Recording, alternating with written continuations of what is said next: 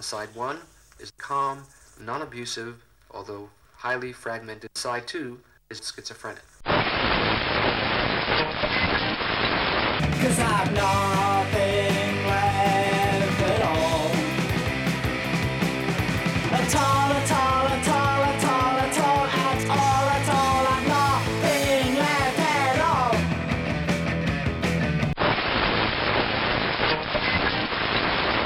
Some people are on the pitch, they think it's all over. It is now.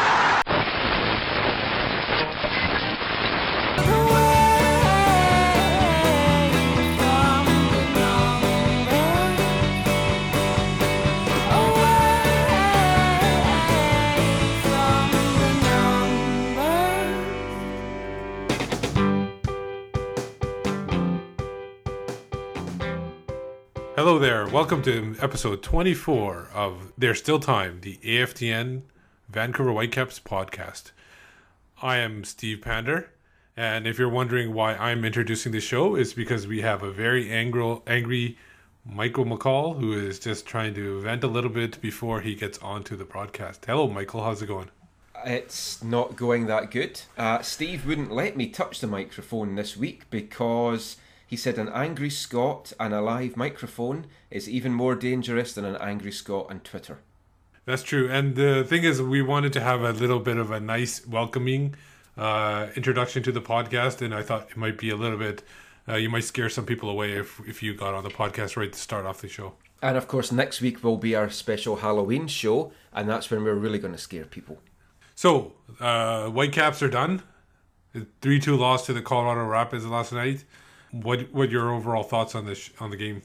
The game itself wasn't that bad. It's like they probably didn't deserve to lose. They probably didn't deserve to win either. It's like a 2-2 draw, I think, would have been a really fair result.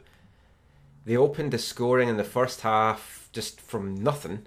And at that point, Colorado, I felt, were kind of just starting to turn the screw a little bit. Deshaun Brown had YP Lee looking every single year of that 36 that he is. Oh, definitely. Yeah, there was a definitely big mismatch. And before we get to the rest of the game, one thing I was thinking, was it a little bit that YP Lee wasn't getting the support from like a Nigel Reo-Coker because Nigel was looked so spent during most of the game? Was that a factor in that? I don't know. I hadn't actually thought of like it being Reo-Coker's fault, but he certainly looked spent. I tweeted that out in the second half. He looked shot. Obviously, it's a player that's not used to playing at altitude, and he's probably only ever played it once before in his life, which was when he played there back earlier in the year. But whether it was Reo-Coker or somebody, I don't know, but Lee just seemed to be on his own for a lot of the game against Brown with no support of anyone, no other defenders, no midfielders. There was just no one tracking back. And any defender in MLS is going to struggle on any given day with the pace of a player like Deshaun Brown. Same with Kekuta Manneh. It's like defenders struggle with that. It's really hard to defend against. You know what they're going to do. But as we've said countless times, how do you defend against that? But Lee struggled. And because he was struggling, he should have had somebody back almost double teaming him at times. Yeah, but the thing is, the guy next to him, Mitchell, who also, as we can see, struggled a little bit in that game. Had a bit of a mare.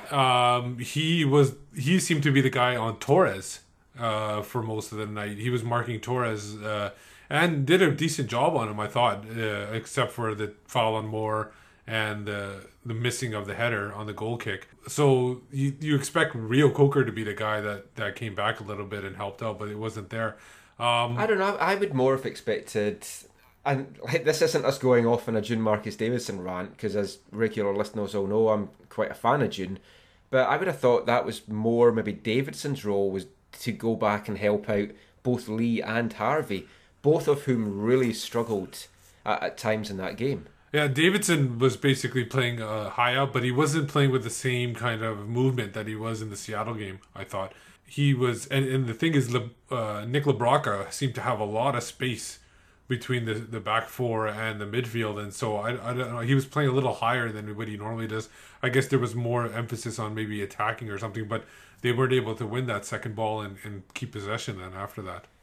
And ultimately, it boiled down to a draw probably wouldn't even have been enough. Yeah. It still might have been because Dallas got that surprise win against Seattle. So they could have surprised San Jose. So a draw and a win might have been enough. We'll never know. Not really too much point talking about that now. But let's look at the goals, I guess, to start with. Kikuta's goal to start with, beautiful. Fantastic finish. Kobayashi, I know he was invisible for the most of the game, but he found Kikuta. But it was Kikuta who made the goal for himself. Kikuta hit it at the top corner, and there was no chance for Clinton Irwin on that shot. Fantastic finish, and it looked like the Whitecaps were on their way to do something. But then that penalty, a lot of people struggling whether it was the talk of the post-game show afterwards. Do you think it was a penalty, or do you think it was? Personally, I think it was based on what Carl Mitchell did. He made it look like a penalty, but maybe it was a soft penalty. What's your thoughts on that? I've watched it a couple of times, and I still can't make my mind up whether I think it was a penalty or not. At the time, I was screaming at the TV, the first of many times yesterday that I was shouting at the TV. My dog actually at one point went upstairs. I think he was like, I don't know what's going on. And then when it went to 2-1, my wife joined him upstairs, and 3-2 as well. But for the penalty, if you put your hands on a player in the box, you're always going to risk that. Now, Martin Rennie said after the game that it was a young referee, they're always going to make mistakes, and that he thought that was a mistake and that it was a very soft penalty. I don't know, if you've got your arms on somebody... The thing is, Drew Moore sold it well, and that's what a veteran does. He twisted round, he made it look like he'd been spun round, and I don't really have too much complaints. No, well, you know what? I think so too. I agree with you. I think what sold it was his arm on his shoulder, and it looked like it was being twisted around. One thing I about that play, it wasn't really the foul itself, but I think Carl Mitchell should have more confidence in himself that he could have got to the ball faster than Drew Moore, and I think he did have position on the ball. So I think he should have been able to avoid putting that hand on the chest and avoided the penalty in that sense. So that made it 1-1 at the half, and I tweeted out at half time that second half was going to have us all sweating more than Ziggy Schmidt in a fudge factory, or Ziggy Schmidt at Thanksgiving for any gobble gobble gobble fans out there. Yes, but it didn't really take long for that sort of nervousness to turn to anxiety when Whitecaps have a corner. Kikuta Mane has 2 chances to try and put it away. Jordan Harvey, fantastic defensive block. That's what you want from a defender. Maybe not in the opposition's box, but it was a nice block. And then Mane, one of his wild shots flying over the bar. Can't get them all on target. But it was costly because then from that goal kick, Irwin, huge punt downfield. Whether the altitude carried it a little bit more, whether that confused Carlisle Mitchell, but when you go up and try and get that, you can't miss it as badly as he missed it, I think. Yeah, I agree with that. It was obviously, I think it was a miscalculation on his part, but you got to also look at the guys behind him, and there should have been more cover for him. I didn't get a chance to look at the replay too many times, but I was like, you got to wonder where Demerit was. Oh yeah, it's the thing again, because the ball fell to Lee 1-on-1. Yeah. And yeah, where were the rest of the defence? And it isn't just down to Carlisle. And you also have to remember as well, Carlisle had just come back from international duty. So he's tired. He's flown from the Caribbean into Vancouver, 1 day training with the Whitecaps. Then he's back going down to altitude. So that's going to take a lot out of him. So I do actually give Mitchell a little bit of pass marks on that. Because even though he missed the ball, you're expecting there's going to be people behind him that's going to mop up that miss. Yeah. And then you're left with Brown and Lee, that one-on-one race that Lee's never going to win. And great finish by Brown, as he's been doing all season. Slotted at home, 2-1. Looking really tough going for the Caps. But they fought back. They got themselves back in the game. What did you think of the penalty? Because it was a clumsy tackle in the box. I think the way Harvey fell, for me at first, I didn't think he was going to get it because it looked a little bit too theatrical. No, I agree with that. I was, when I first saw it, I was wondering if it was going to get called, but I think I personally think it was most likely a makeup call, and I think the Whitecaps knew there was going to be something like that. I think maybe at halftime they were even told that if you get any kind of contact in the box, go down, because this referee is young, like Randy said, and he's gonna call something up, and he's probably gonna make it up. And maybe somebody told him that maybe that wasn't a penalty on the opening goal for for Colorado. So maybe there was some kind of makeup, and I think that's where it probably came from. But going down in the box, surely that's not sporting, and that's what some people seem to just want, is the Whitecaps to be a sporting team. Well, no, you gotta take advantage of the referee when the referee is going to be calling fouls like that. So I think I know where you're coming from with that, and if anybody's followed on Twitter, you would understand where Michael's coming from on that. But yeah, I think I'll have my first rant of the day. Yeah, go ahead. This rant brought to you by Angry Scotsman. Angry Scotsman. Being angry across the world since the 1800s.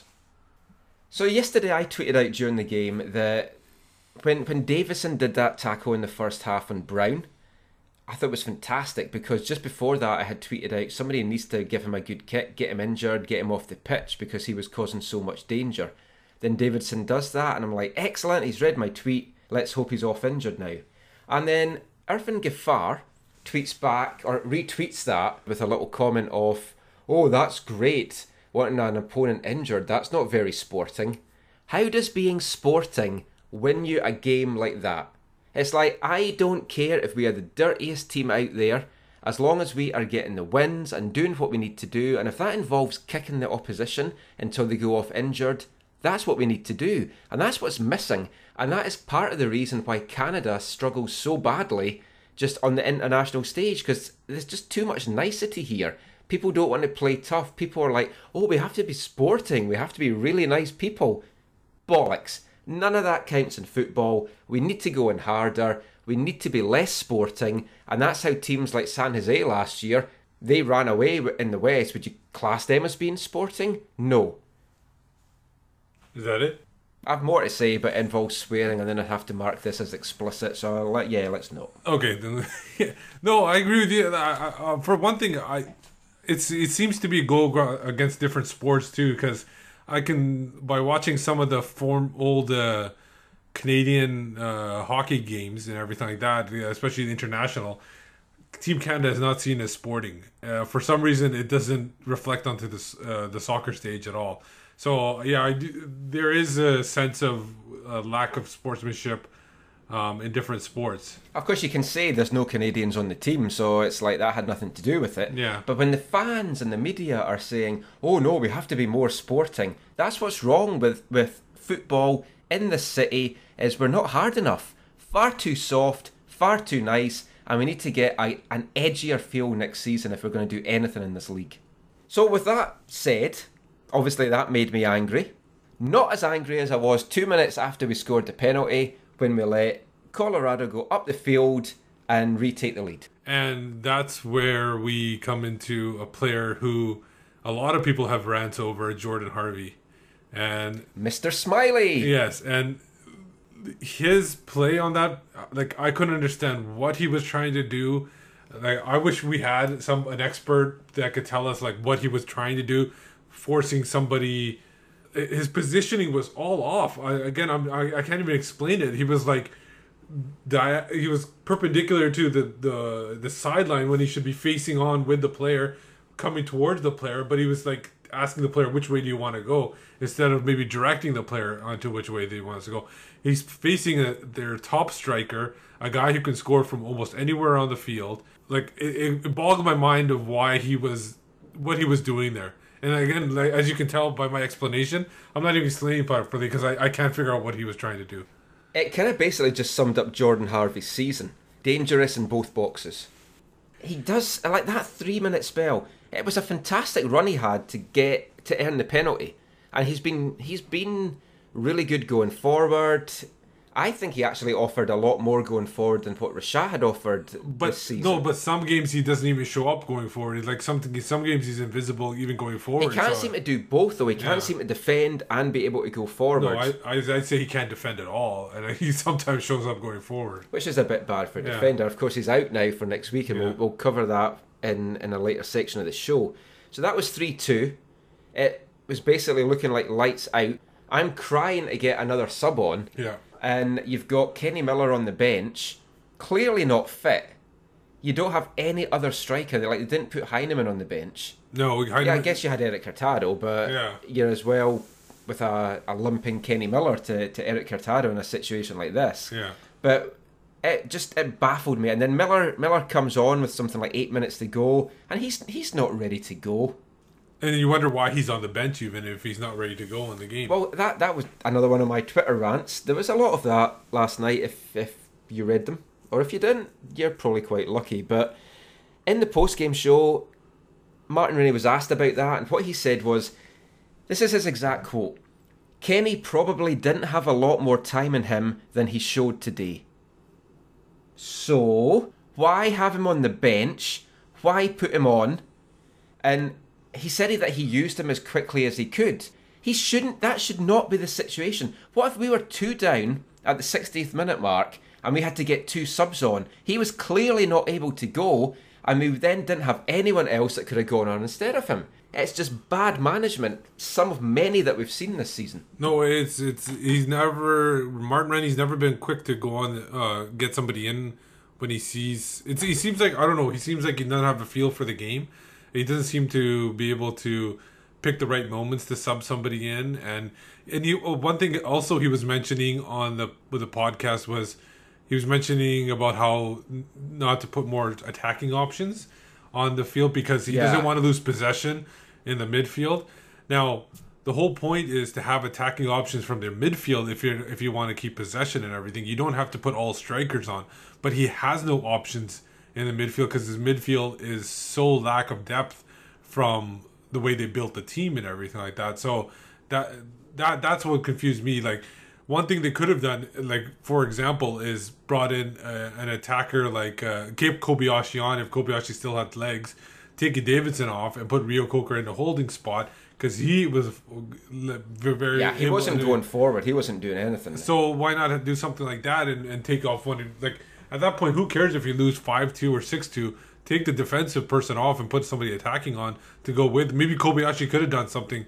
Maybe Tiber being on the field could have made more runs, and then Kobayashi could have, like, maybe not made runs, but hung around there, maybe had a moment of brilliance. You need players that can have that moment of brilliance because you're obviously not able to break down the team at all.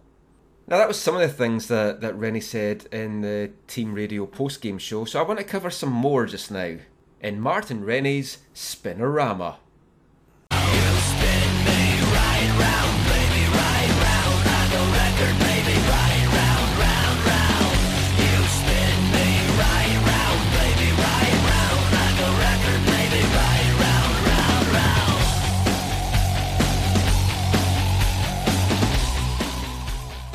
So Martin Rennie went on the Team Radio post-game show last night with Perez Hulkowski and Carlo Corazin. And Mark Rogers. I always forgot who the third person was there, but first of all, it's good that he went on.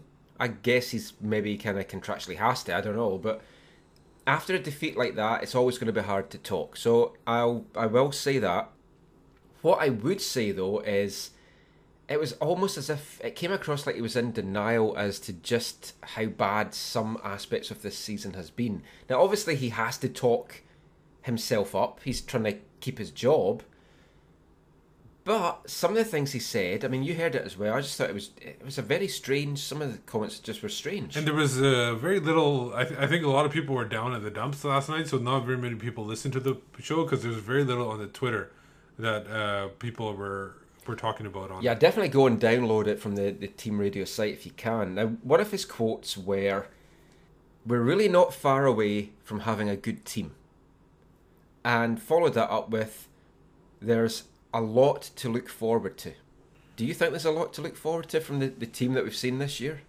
No, because they're going to have to make significant changes in order for it to look forward to for next year, especially in the some of the higher positions, like higher salaried positions and higher rated positions. Like a lot of those players that he brought in just don't feel like they lived up to expectations.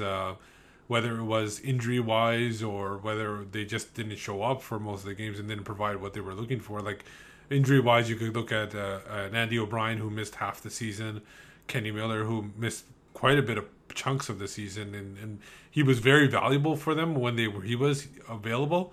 But when he obviously when he wasn't available, there was significant gaps in where they were, and obviously they weren't looking for the right combinations at that point. And then when you look at players who didn't live up to expectations, even though they were paid high, the number one guy is Kobayashi. Yeah, definitely with Kobayashi, as we've talked about so much on this podcast, it feels. What we also did last night is, and today as well, we put out some requests on Twitter to get some tweets. Some of the things we're going to talk about with what Martin Rennie said post-game kind of tie in with some of the tweets we've got, and we just want to read a few of them out. Now, you mentioned about the summer signings and some of the other signings, or summer signing, I should say, because we only actually signed out. Transactions, you can say. Yeah. Andy CEO on Twitter, that's at ASE, and I think it's 7 O's, it could be 8, but I think it's 7 O's.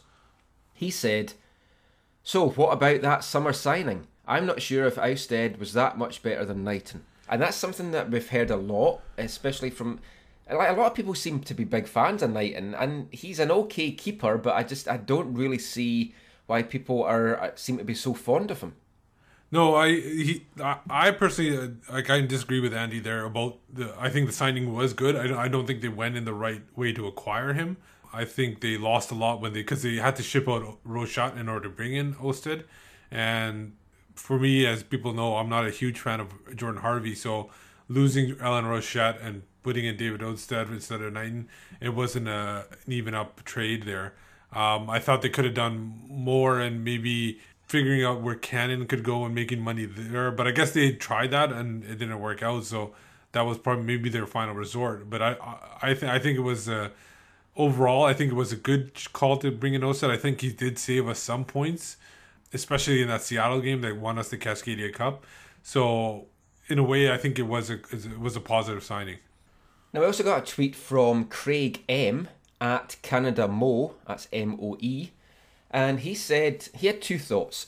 One, he said it's a shame that we went so wrong in the summer, including that infamous June Marcus Davison headbutt against Philly, which is one of the things you can pinpoint as something where, turning point, points were lost that were really, really and important. It was the first loss at home this season. Yeah, turned out to be.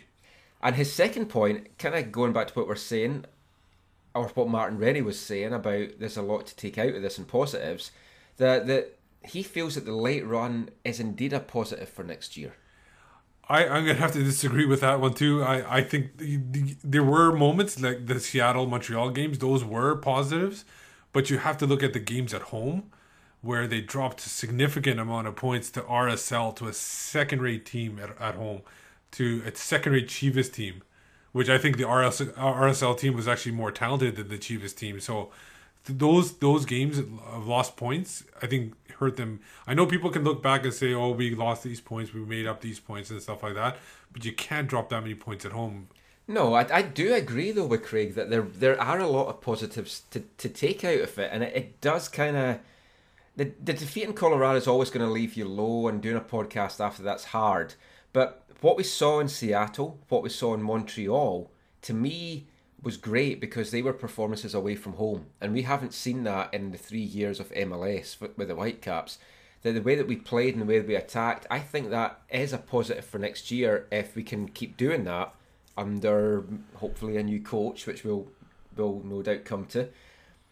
But there are a lot of negatives though, as you say, the way we played at home, the important points that we dropped, the nervousness. It's the follow-ups to those results. Like if you follow up a result in Montreal and come back and lose to RSL as the B team for RSL, that's a negative, I think. No matter how much you beat Montreal by, it's still a negative. And the other thing as well is, ultimately, when push comes to shove, and we've been in the really crunch games that we've had to win this year, Colorado, Montreal in the Voyageurs Cup, we, once again, have not achieved and not got the results that we needed to get. So another comment we had, and another comments that Rennie spoke about yesterday, was his establishment of young players. Yeah, I'll read you the quote. Read the quote, yeah. Because I had to write this down in full because it just had me shaking my head, and it also had Carlo Corazin. He just could not believe what Rennie was saying last night. So what he says is, I could try and do this in a Scottish accent. Maybe that would be quite good, make you think it's Martin Rennie. Okay, let's try that. I'll try and do this in a Scottish accent. I wanted to introduce a number of young players in the team. And we've really done that. We've had a number of young players establish themselves in the group. Where? Who? Very few. I want to just read a couple comments from a couple of guys that sent us tweets at Matt Robinson, at Matt J. Robin. Yeah, there you go. Could Mané have provided a needed spark in those key losses and draws during August and September? Corey Jackson at Whitecaps for Life. Mistake to use Mané so infrequently this season, or just good player development? And then there was Matt Robinson also sent another tweet where he commented about Rennie's comments last night. I'm going to paraphrase a little bit here. He basically said that they were disingenuous and disrespectful to the fans with his comments. So what do you think about those? Like, I agree. Like, Mané was basically brought in because Maddox went on international duty. Miller wasn't unavailable. So we don't. If those two guys are, one of those two guys are available for Seattle, he wouldn't have played in Seattle. He wouldn't play in Seattle. So that was a fluke. Mitchell, there was a number of injuries that he got in the lineup. He started playing well, so he got playing in there. Towards the end of the season, you've got Tybert that's dropped out the team. Kofi that's dropped out the team. When Tybert did come in, he came in and he actually, I remember it was the LA game where he really scored the 2 goals, and he only came in because somebody got injured. I can't recall who right now. I think it might have been Kobayashi, but I'm not 100% sure. He scored those 2 goals because he was playing well, but they didn't play him against LA. Somebody got hurt, and he got into the lineup within 20 minutes. And then Canada ruined him. Yeah. This is why we shouldn't have Canadians, because the Canadian national team ruins our best players. Well, it was more probably the cooking in California that might have could do it too. The sickness as well. But yeah, you've got him. Leveron, he's dropped out the team, so there's another young guy. So you look at the team yesterday. Ousted, I think he's 28, not exactly young. Harvey's not young. Demerit's not young. Mitchell is middle age for a professional player. Not young, but middle ground. He's about 24. He's 25, 26. But again, as we said, he only came in because there was the centre-back injuries. He was the 5th choice. Yeah. You've sent him out to Edmonton, and now he's your starter. Yeah. Then you've got Lee, who's senior citizen, drawing his pension now. Yeah. Rio Coker, who looked like he was about to draw his pension yesterday. Looked like he was going to have a heart attack on the field. Yeah. Matt Watson's no spring chicken. And Davidson, Kobayashi. Yeah, it's like... Mané was the only young player last night, and that was, again, only because they had no other options. So I just don't see where he thinks that he's brought forward these mythical young players. Unless he's counting the reserve team, that he's brought them all forward to that, because they had a good reserve season. Yeah, they did. But if these players have established themselves in the group, why have we not seen more of Mané, whether as a sub or a starter? More of Hurtado, who can actually control a ball and makes an impact to the team? More of Coffee actually doing something worthwhile instead of having no clue, apart from when he played as a DM. We've got Leveron, who's been pretty good, but then he had a patchy spell and got dropped. You've got other young guys like Caleb Clark. He got sent to Germany. He can't even feature in the team. Ben Fisk can't get signed. He gets sent. Bryce Alderson joins him over in Charleston. So where has he introduced these young players, and how have they established themselves in the group? Because they haven't even established themselves in the game day 18. Not the majority of them. The ones he's pushing in, like Hurtado, you were saying, the Hurtado is basically, he doesn't deserve to be in the 18, but he keeps pushing him into the 18 for some reason. Yeah, I think if he had come on last night instead of Miller, I would just have lost it. That would have been the final straw for me, and I think I might have had to get a new TV. One of the other things that Rennie said post-game, talking about strikers and stuff like that, is he says, we have been a real attacking force. So I dug out the stats. We've got 50 goals this year, which at the moment, with one game to go, and not including some of the games that's taking place on Sunday, RSL on 55, LA on 52, then us at 50. So we're the 3rd best in the West with 50 goals, plus 15 on last year. So yeah, that's great. We have been an attacking force. But then you look at the goals against, and we've actually shipped 4 more goals this year than we did last year. And we're meant to have better defenders. So how does that work? Like, we've let in 45, and you look at the other teams that's around us. Portland's let in 33, Colorado's let in 35, Seattle's let in 41, 9 of them in 2 games against Exactly. Colorado and us. They were very strong prior to this, yeah. San Jose, who's not in the playoff spots, have let in less at 41. You've got RSL at 40, LA with 37. So that I don't see that as a positive. And it is something he did mention post-game. One of his other quotes was, "We have to get that defensive side right, which if we can get a settled group of players becomes a lot easier." How do you get a settled group of players? I thought we had a pretty settled left back and right back situation. Middle of the defence, that's not really been where our main problems have been, and that's been the only unsettled bit. He unsettled the goalkeeping situation by having 3 this year, 4 on the books including Thomas. And then you've also got games at right back where you've got Rio Coker playing right back, Lee being on the bench, Lee then coming on in the second half, but going in midfield and not even slotting to right back. So I don't see where this is all coming from. It's just so annoying and it's so frustrating. And the thing is, Rennie he's fighting for his job, so he's trying to point out what he thinks are positives. So what he's going to say is, we got more points than we did last year. Yep, at the moment 2. Whoopie-doo, that's not good enough, we're not in the playoffs. 45 points from 43 last year, to me, is not a significant improvement. When you look around the rest of the league and you see how other teams have increased, Portland, 34 last year, at the moment 54, 20 points more. You've got Colorado, 14 points more. Dallas, who didn't make the playoffs last year, aren't making the playoffs this year. They're 5 points better off.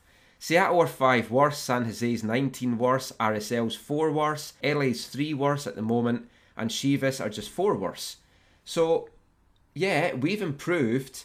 So have the teams that were below us, including Dallas. Every team's improved, and every team has improved better than us. And you have to measure a coach on how much he is improving year to year. We've got more wins this year than we did last year. We've got more goals for. We've got more points. To me, that is not enough. We got some monkeys off our back. We got our first win against LA. We beat Cascadia opposition home and away. We won the Cascadia Cup. And again, to me, that is not important in the season. And I know to you, we had this discussion last night offline, that the Cascadia Cup to you and winning it, you think it's a big deal still. And it is a big deal. I don't want to knock it. It means a lot to me. It means a lot to the fans, and especially us long-term fans that's been there from the D2 days. But for me, that is way down the pecking order of what mattered this season. And winning that, it's a success in winning it, but it cannot be deemed as a success that would keep Martin Rennie his job. Oh no, I personally don't think it would keep his job. The one thing, first of all, the number one thing for me was the Voyagers Cup.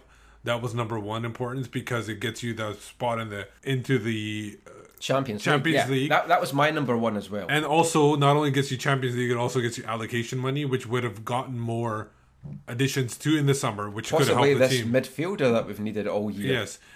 So that was number one. Playoffs, I'm not a huge fan of the playoffs. I think it's a popularity contest. I think the MLS referees would have found a way to eliminate the Whitecaps eventually, like they did last year against LA. But ultimately, that's what we're playing for, because yes, what is the point of the team existing? They're there to play football.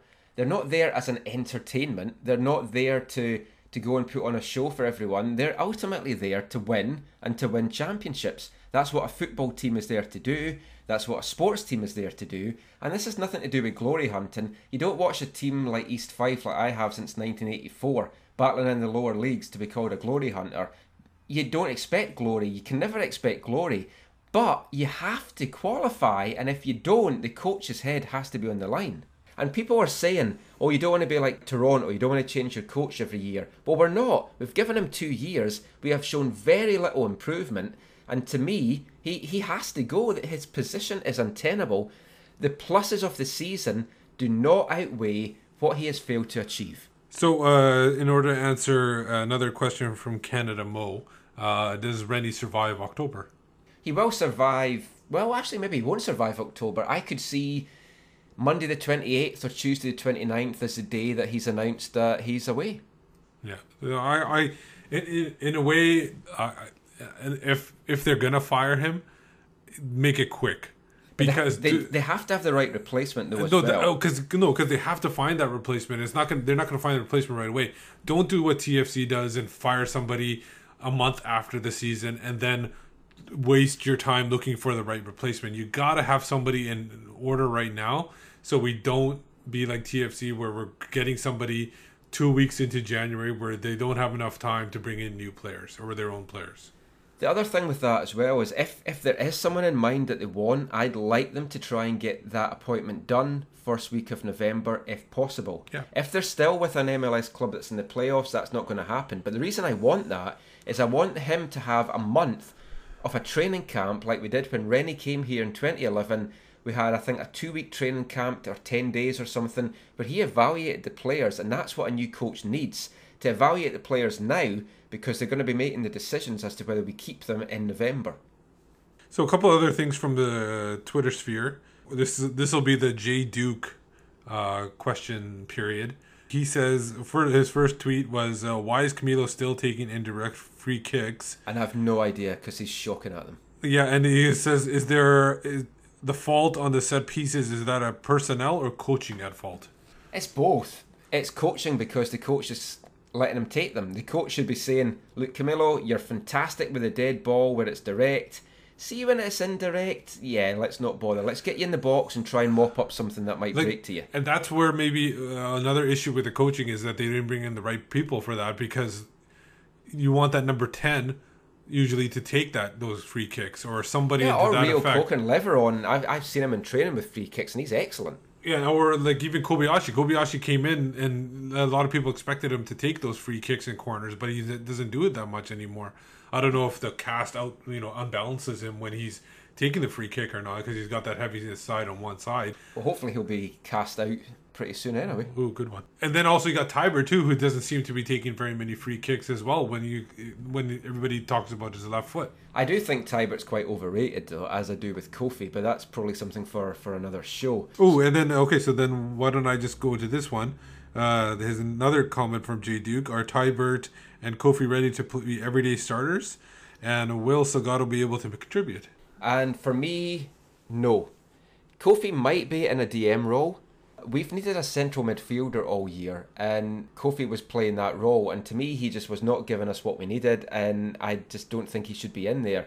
I know a lot of the fan base, a lot of the supporters group, they just love the guy and they think he's like just magic. I've never seen it. I just do not know what it is. And even the radio pundits, they're all like, how's Davison in the team instead of Kofi? Because Davison offers a lot more to the team than Kofi. But what I will say is Kofi as a DM for home games would be fantastic because he has that attacking edge.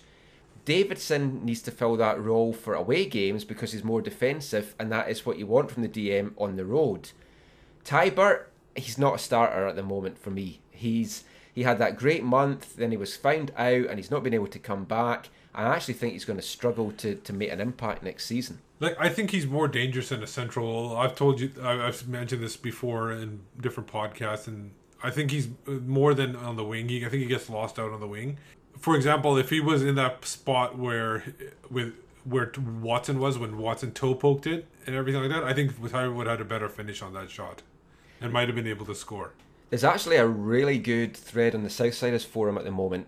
It's entitled Favourite Wacky Rennie Move. And it's got a lot of replies. Some of them are absolutely fantastic. And there seems to be an awful lot to pick from. But one of the ones I really liked was from our good friend Lord Bob, Benjamin Massey. And he said, Russell Tybert plays brilliantly in the middle, goes out right for a couple of games on an emergency basis, posts some counting numbers for a short time, never goes in the middle again. And yeah, I mean, maybe he should be playing in the middle, not out wide. But I don't think he's our answer to our midfield woes either. No, but Rennie said that. Rennie said that he's more of a central player. He's mentioned that in an interview. So that doesn't make sense of why he wouldn't come back to the middle then afterwards. And then final one from Jay Duke. Did Rio Coker meet expectations this season? How about during the important games? Is he worth a pay increase next year? I would say no, definitely not worth a pay increase. Well, I mean, I wrote an article. Well, not a designated player spot, definitely not. No, definitely not. And I wrote an article on AFTN, which you can't read at the moment because CSN's down. But a few weeks ago, I wrote about that, and he isn't worth a DP spot. He is probably worth more money than the 200 grand that he's on as a basic. And I would like them to maybe use some of that retention funds to do that. I just don't know if he's going to A, want to hang around for that money, and B, still be here if Rennie's the coach. The final one I'm just going to bring out, the last tweet we have here is from Shoe Thief. He's found at Stuck on the Sofa. He's talking about next year a little bit. What trade value does Maddox have left? Could we package him for a pick for a number 10 or replacement for Lee? And he says, what trade possibilities exist for Mane?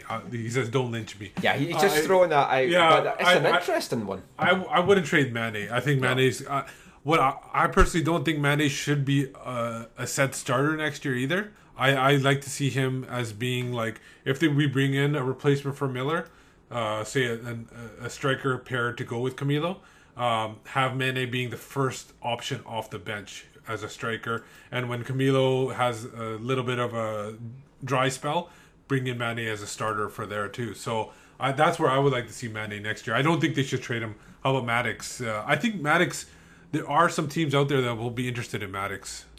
There's no way I would ever trade Maddox. Liar. Let's just try and find somewhere for Darren to go. I'll like throw this out now to the Whitecaps. If you want a hand making some phone calls to get rid of Darren, just call me in. I've got a bit of free time coming up, so I'm quite happy to make some phone calls for you. I don't think he's a bad player as such, and I think he would do well in the right system, but we are not going to play the system that's going to suit him. Well, unless you bring in a new coach and it's going to be a 4-4-2 or something like that. Even so, he needs to be a guy that he needs to play in a team where there's going to be long balls from to chase down. Yeah. And I don't think that would be accepted in Vancouver. No. And maybe Frank Yallop sometimes likes to do that. So maybe wherever Frank Yallop goes, Darren Matic should go. Make it a deal. So with all that in mind, there's one more game still left to play, and we're at home to Colorado next week. It's Fan Appreciation Night, so there's going to be like jerseys off your back. Well, that's going to be through a raffle this year, just to let you know. Oh, yes, I did see something tweeted out for it. Yeah. But still, they're giving jerseys off the back, which is great to season ticket holders. And that's one thing that I like about the game over here, that they have these fan appreciation nights. It's not something that you have in the UK, and it's something that the UK clubs really lack behind in getting the fans on side with them. And a lot of the UK clubs could actually learn a lot from what goes on in Major League Soccer, instead of looking down their nose at, it's the American game, they don't know anything about football. Yeah. Fan appreciation nights are great, so we've got that next week. And then we'll also have the Cascadia Cup presentation. Yes, which there was maybe meant to be a presentation at the airport today. You were at the airport. Yes, I decided to go down and check it out. I was disgusted with you for doing that. I've never seen the Cascadia Cup in person, so I wanted to see it. It's been like since 2008. That's old hat for me. It's been in my car. Yeah. Had it in the back seat. You slept with it probably too. No, I didn't, but we had some fun in the back seat. Okay, excellent. Look forward to next week. I want to see changes. I want to see some of the young guys get a game. From the signs of Rennie on the post-game show, that's not going to happen. He's going to play a strong lineup. He seems to want to go for this 48 points total, which maybe that's something that he thinks is going to save his job, having 48 points instead of 45, because yes, 5 points more than last season does sound better than 2. Definitely. What I really want to see, and I tried to start this campaign on Twitter last night, I had 17 or 18 retweets so far. I want to see Joe Cannon getting some time next week, whether he starts, comes off, waves to everyone, whether he comes on at half-time and has a great send-off at the end of the game, whether someone like Simon Thomas starts and then Cannon comes on at the hour mark and gets the big celebration. He deserves it. He deserves to play. I don't think he's going to, but it would be a wonderful send-off because he's probably not going to play in MLS again. And someone was saying to me on Twitter, but they don't really consider him that great a servant to the club that he deserves to have something like that. To me, he is in the MLS era. He's been one of our greatest servants. Some people may not know this story, but up at Empire, after one of the bleak days and our defeats under Tommy Sohn, he came into Oscar's pub, put $1,000 behind the counter and bought all the fans in that pub a drink, and made sure that he left by saying, enjoy yourself, this is on me, make sure you tip the bar staff. He was a great guy for doing that, but he's also been, and I think this is why it's important, a great servant to MLS. He's had such a long career that he deserves a proper send-off. I just think that would be a wonderful touch for the Whitecaps to do that and have him somehow on the field on that last day of the seaon and just get the welcome and the booms and everything from the fans. No, I 100% agree. Like, even if he first of all, he's he tweeted out that he's in a joking way, he's the leader in save percentage for this season. That doesn't surprise me because he was fantastic at the start of the season. He was making the clutch saves that someone like Romando and Ricketts does. Yeah. And we haven't had that. We had it in one game from Knighton, and we've not had it from him or Ousted for the rest of the year. And even when he wasn't starting, he was still engaged with the fans and everything like that. So he was still, like, you know, on Twitter or whatever you want to call it, like even at practices, you know, away at home games when he wasn't even dressing in the 18, he was still engaged with the fans. So yeah, he's a great guy. He deserves a send-off. And then on the other end of the spectrum, another guy who we both of us I think will agree that should start is a young player, Sam Adekugbe. Yep. And because Harvey's out, he's suspended. Yeah, so they're going to have to put somebody at the left back spot. I think David Norman came up with a great comment. He's an 18-year-old, sure, but he's on the MLS roster. He's signed to a contract. He made comparisons to him to Yedlin, who played last year in the same league that Adekugbe played in. And he also made a comparison to, I can't remember the FC Dallas's fullback name. I can't remember his name, but basically made comparisons to those two and saying Sam Adekugbe is on the same level. He's played in games with the U18s. He's played in games in reserves. And against Seattle, he was outstanding. Oh, fantastic. He was playing against top experienced MLS players. And he scored against Marcus Hanneman and drove him off the pitch, basically. And Adekugbe should start. I somehow don't think he's going to. The other thing I would like to see, if he doesn't start Adekugbe, I'd maybe like to see Lever on there just to see what he's like as a left back. It's hard to tell in one game, but I would like to see that. There's not going to be wholesale changes. I'd like to see some of the young guys get minutes. You're not really going to tell much from one game. I do get that, but I think it's important sometimes to blood these guys. Klazura could be another guy that gets the call. Lee, I think, will play because he's going to get the big send-off because he's retiring. I personally couldn't care less if he plays or not next week. It's like, he's played 2 seasons for us. He's been okay. He's not been fantastic. He's fantastic last season. Come on, give him some credit there. He was good last season. You're just basing this because you're upset with last night. No, he was good last season and then he tired. Just like this season, where he wasn't even great this season. But is that his fault, or is that the Whitecaps organization for not realizing that they're bringing in a 36, 37-year-old, or however old he is, and not having a decent backup for him, and where he could get some rest and be fresh for the whole season? True. There's a lot of things you can pin at the fault of the Whitecaps organisation, and we're going to have a round table. We're going to have a few of them in November, and one of them's just going to pick over the season. If you really want to do that again and just look at the way forward, hopefully by then we'll have a little bit of an understanding, an announcement whether Rennie's staying or going. Definitely, and even next week we're going to have our last post-game podcast as well. So we'll be live from BC Place, and it's fancy dress, so everyone's encouraged to kind of go for the last game of the season, try and add a little bit of happiness to the occasion. And what we're wanting from you, we'll tweet this out as well, but send us some tweets at AFTN Canada. If you can, use the hashtag AFTN Podcast. We want to know, it's going to be a special Halloween show, especially with it being the horror of a season that we've had in a lot of regards. So what costumes should certain Whitecaps players have? Should Jay Demerit, for example, just be wrapped in bandages and go as a mummy? Or how about Diego Kobayashi as the Invisible Man? That could go for a lot of players. Yeah, that was actually Philippe Davis. He played that role really good in 2011. So you get those suggestions in. Maybe even send some suggestions in for other MLS players if there's anyone. Obviously, Lenhart could go as a creepy clown. Ziggy Schmidt as a turkey. There's so many things that we can do with this. So we'll Tommy Heineman as Chewbacca. Oh yeah, or just some kind of Sasquatch, which is one of his many nicknames, that and Buster. So get those into us, and we'll hopefully have a little bit of fun next week because there's nothing left to play for. Nothing at all. Can't even get the number 1 seeding in the Voyagers Cup anymore. So I'm just hoping to try and get the most misery out of the teams that I hate. We're recording this before the San Jose LA game tonight. I'm kind of rooting now for a San Jose win so that Seattle maybe just don't make the playoffs. Aces, baby.